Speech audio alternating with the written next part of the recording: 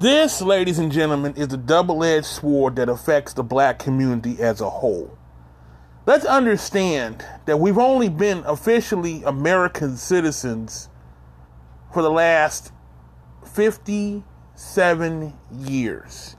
We've only been citizens for 57 years, even though we've been in this country before the United States of America was even founded as a nation.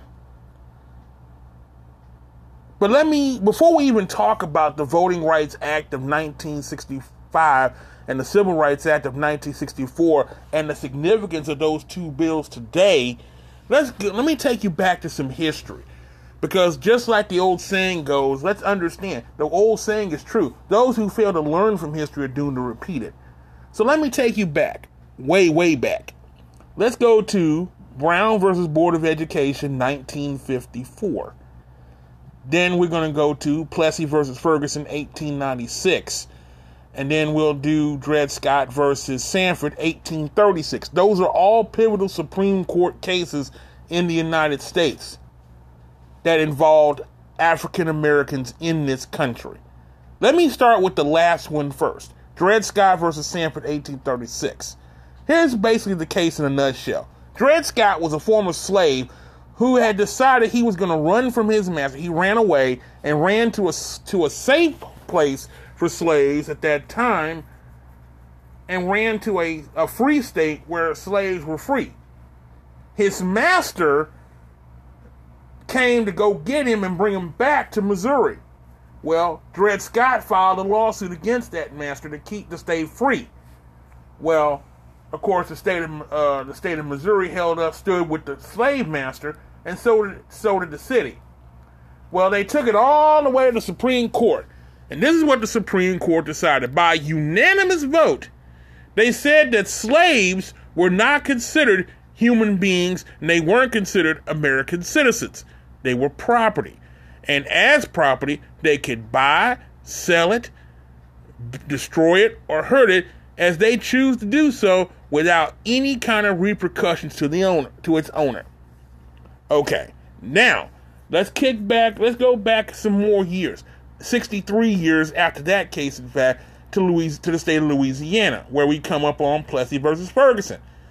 Now, the reason why I bring this case up is just because just recently the relatives of John Plessy recently received a pardon from John Bell Edwards, pardoning Plessy for what I'm about to describe now.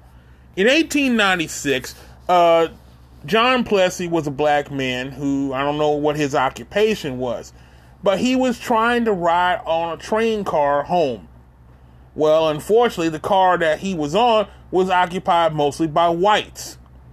The white people didn't like the fact that this black man was on here sitting with them, so they tried to get rid of him. When he refused to do so, they arrested him. Well, again, he filed a suit. The city upheld the charge. The state of Louisiana upheld the charge.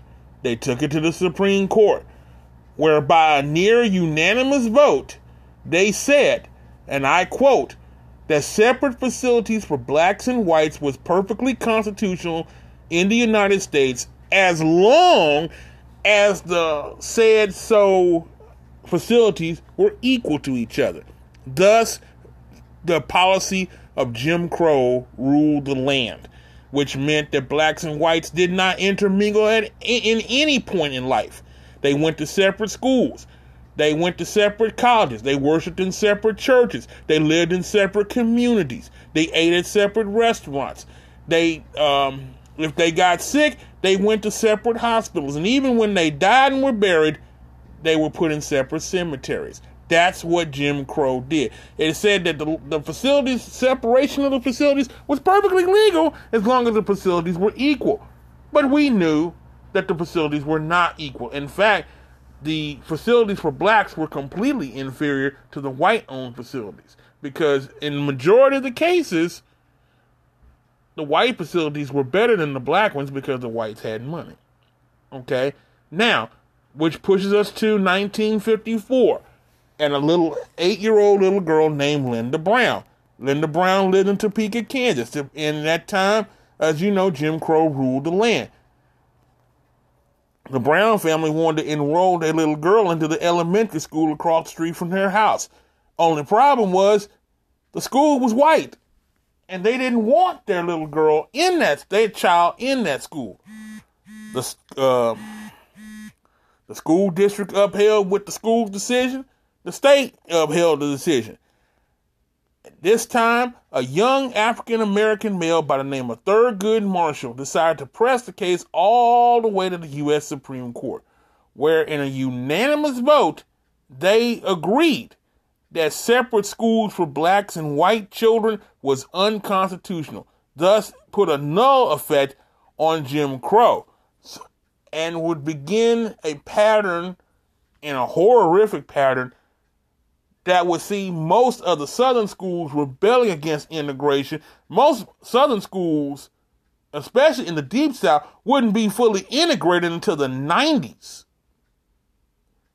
Which brings us to this current point right here. In 1961, John Fitzgerald Kennedy had a meeting with Martin Luther King Jr. and other black leaders at the time, and they felt like it was the best time of any time to sign a bill because of all of the crazy stuff that took on. Of course, the Freedom Riders and all the beatings that took place in places like Alabama and Mississippi and Louisiana and other places. They felt that federal protections were necessary to ensure that black people had the same rights to vote as their white counterparts. Now, needless to say, many people did not like that idea. They wanted to keep it in Jim Crow, and especially after the loss in the Brown versus Board of Education, it was met with force, and in some cases, violent force. But, needless to say, JFK decided he was going to write a bill and have a bill presented to Congress that would give blacks equal rights under the law as their white counterparts. Well, unfortunately, in 1963, John Fitzgerald Kennedy was assassinated in Dallas, and he didn't get to accomplish what he wanted. Well, here comes Texas native Lyndon Baines Johnson. He becomes president in Kennedy's place. In 1964, he gets elected president. Eventually, Martin Luther King, John Lewis, and others would meet with Johnson, and the pressure was on. Well, eventually, the bill would end up going through the Congress. The bill was presented, and through a near unanimous vote, it was passed. The Civil Rights Act of 1964 and the Voting Rights Act of 1965 were both passed by the House and Senate by majority votes. And as promised, Johnson signed those bills, and now separate but equal was all but dead under federal law. But here's the caveat to that. At around the same time those two bills were passed during Johnson's administration, Johnson created a whole nother set of programs called the Great Society. What he wanted to do was to try to even out the playing field between the rich and the poor. So he created a series of programs designed to help the poor communities, in particular African American communities. Some of the programs that were created by the Great Society included Head Start, which still continues today. Head Start is a program designed to help get pre-K students ready for elementary school for those challenges. Then you had a program called the Food Stamp Distribution Association, that became the that started food stamps. It also eventually created the WIC program, and other programs designed to help put food on the table of poor communities. And it also created the welfare system. It created the Housing and Urban Development Association. So all these programs were created under Johnson's administration. But the whole plot was, there was a plot behind all that. You see, at the time, like I said, mostly Southern whites did not like the fact that this particular president was helping black people.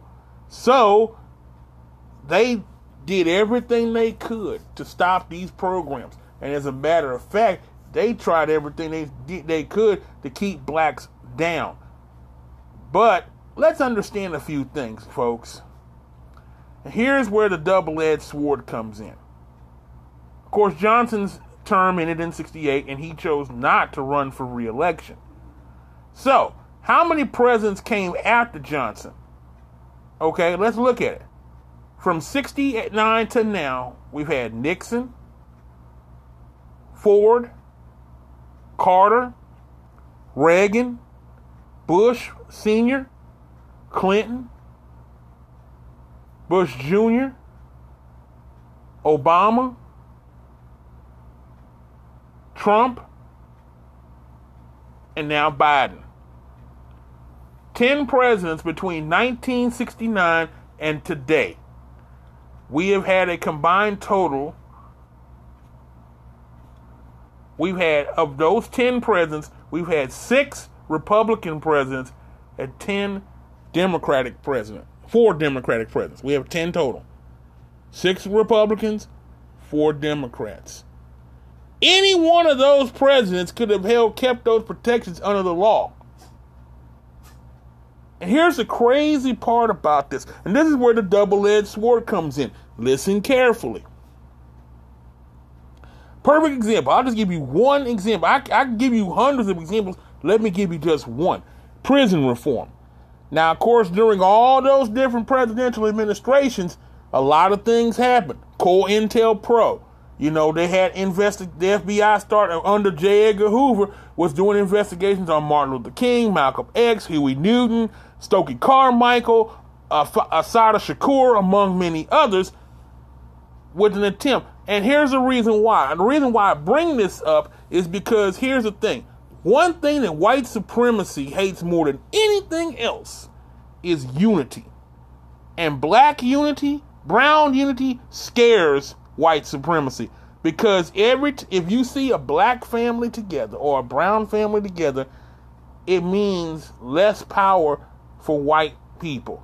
So they try everything. Those programs that I mentioned earlier, they use those programs to destroy the black family.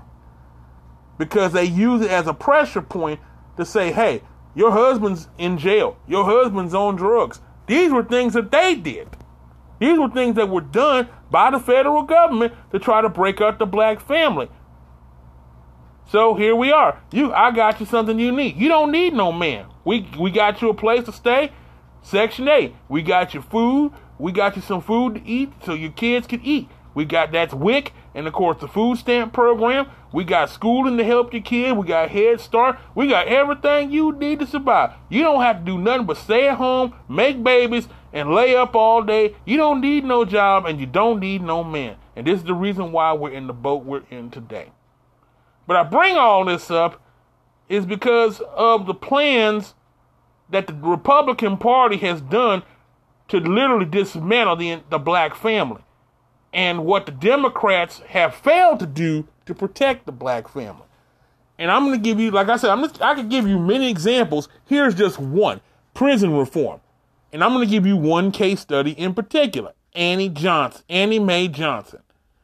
Annie Mae Johnson was put in jail in the late 70s, early 80s under the Reagan administration for manufacturing, distribution, and possession of cocaine.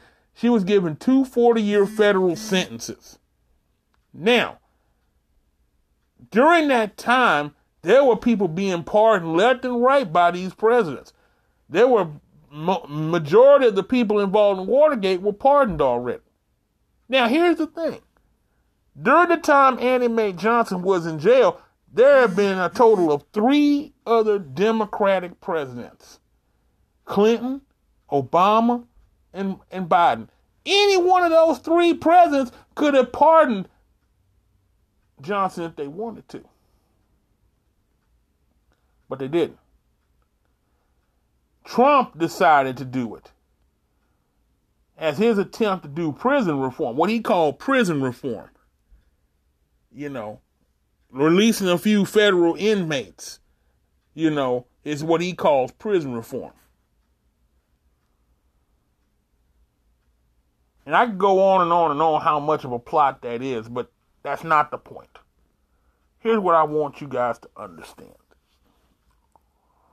We are now in the midst of runoff elections in most local communities This year, of course, we're going to have, if they haven't had it already, gubernatorial elections in many states, including my own. And it's 22, which means they're already working on 24's presidential election. There's congressional seats that are up for grabs. There's senator seats up for grabs. There's all different kinds of electorate seats available. But I bring all that up for this reason. Because this is the thing that cuts the black community up big time. The problem is, we've already seen the Republican Party don't give a damn about the black community and never have gave a damn. The Republican Party is nothing more than the old Dixiecrat Party. Now, for those of y'all who don't know what the Dixiecrats are, that was a party that was founded, of course, by Strom Thurmond and Jesse Helms.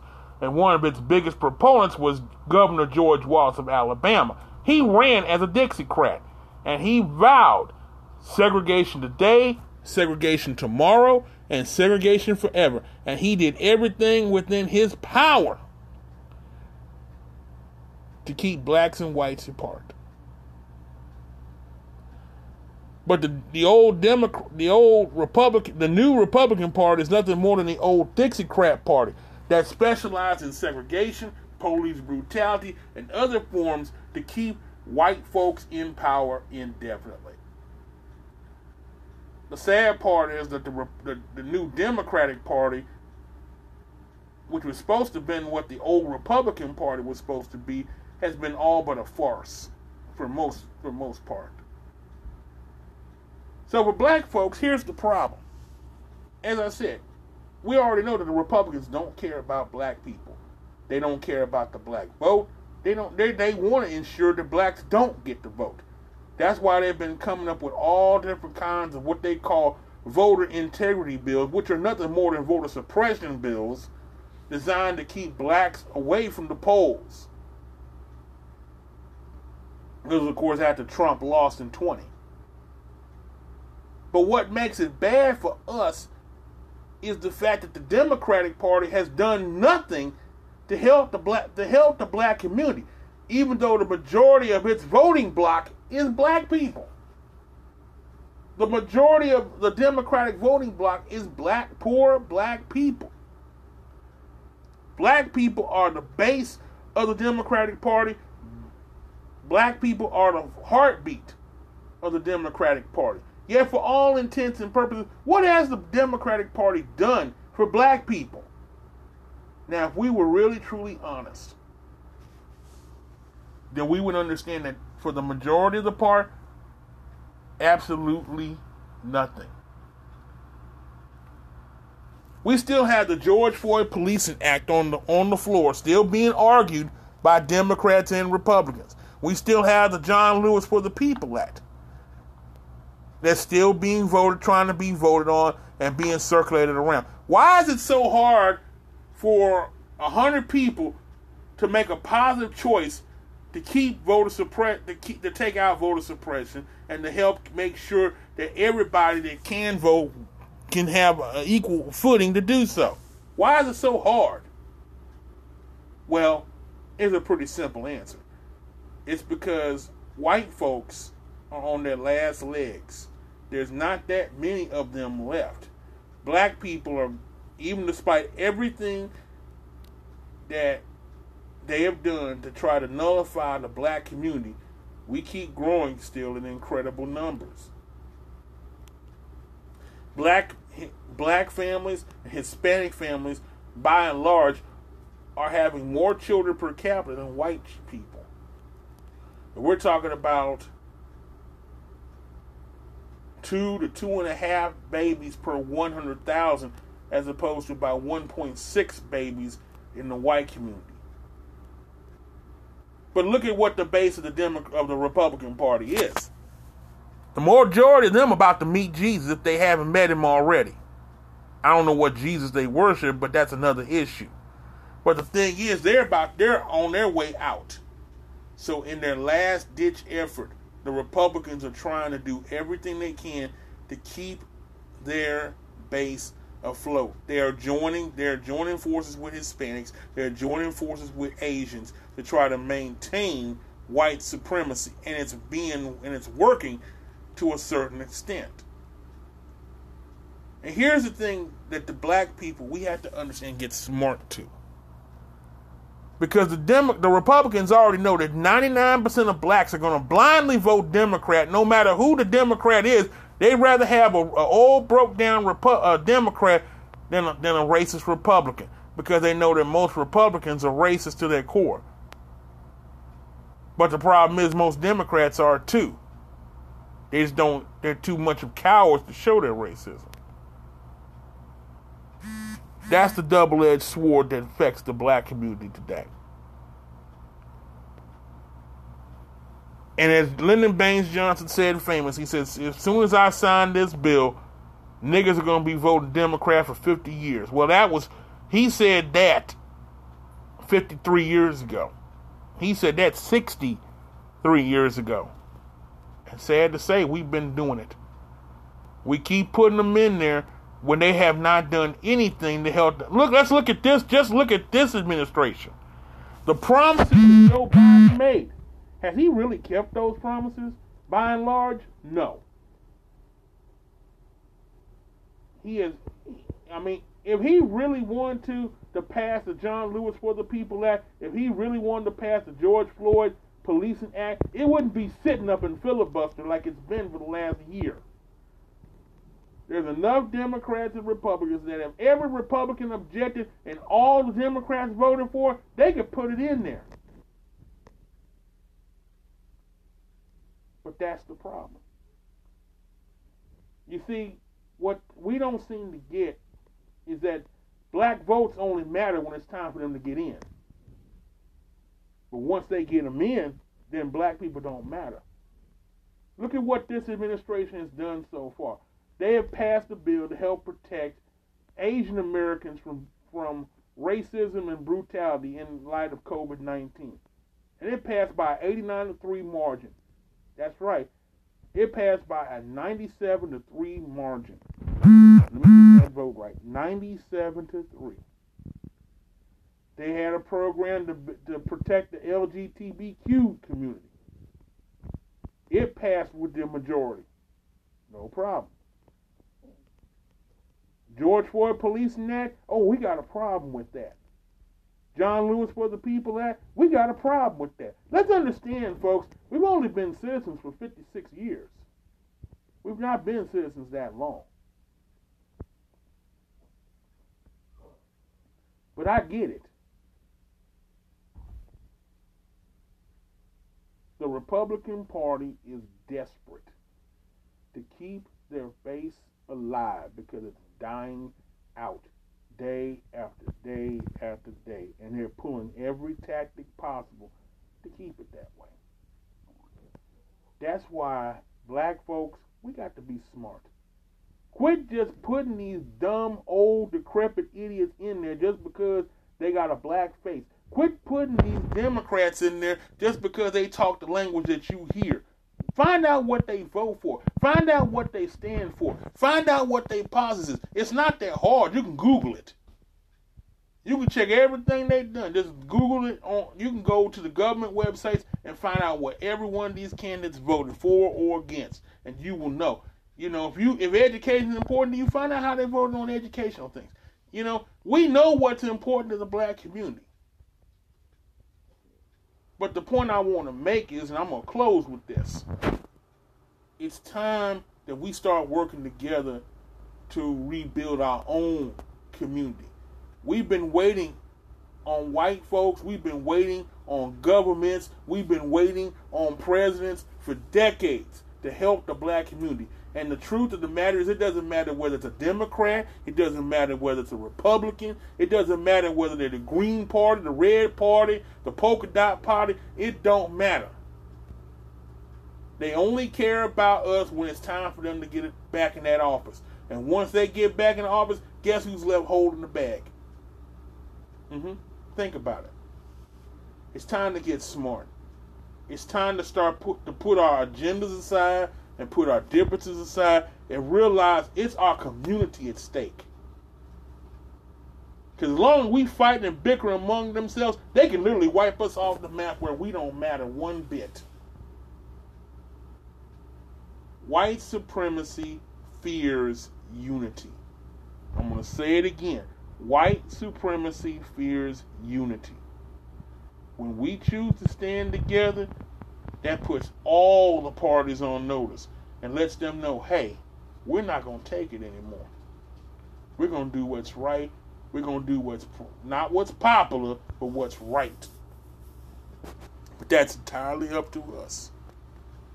There's local elections coming up in the next few weeks. There's gubernatorial elections in many states. Keep in mind, 24 is not less than 2 years away. And Trump's already made it clear he plans to run again for 24.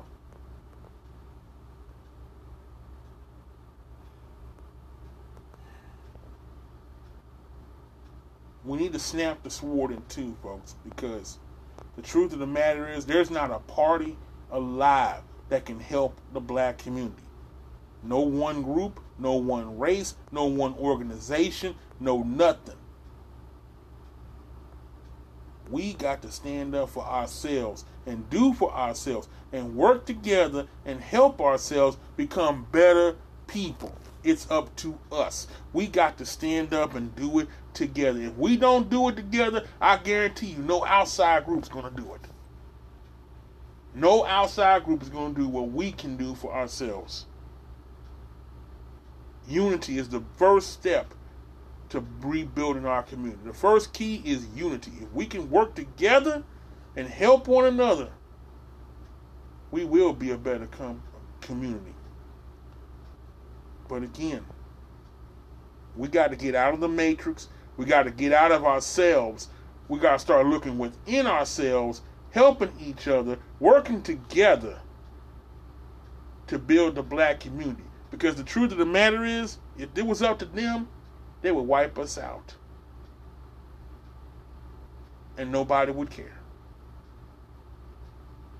For everything that is good and decent and godly, I beg of you, don't let them do it. Put down your agendas, put down your hatreds, put down all of that. Let's come together, let's work together, and let's rebuild this thing. Think about it.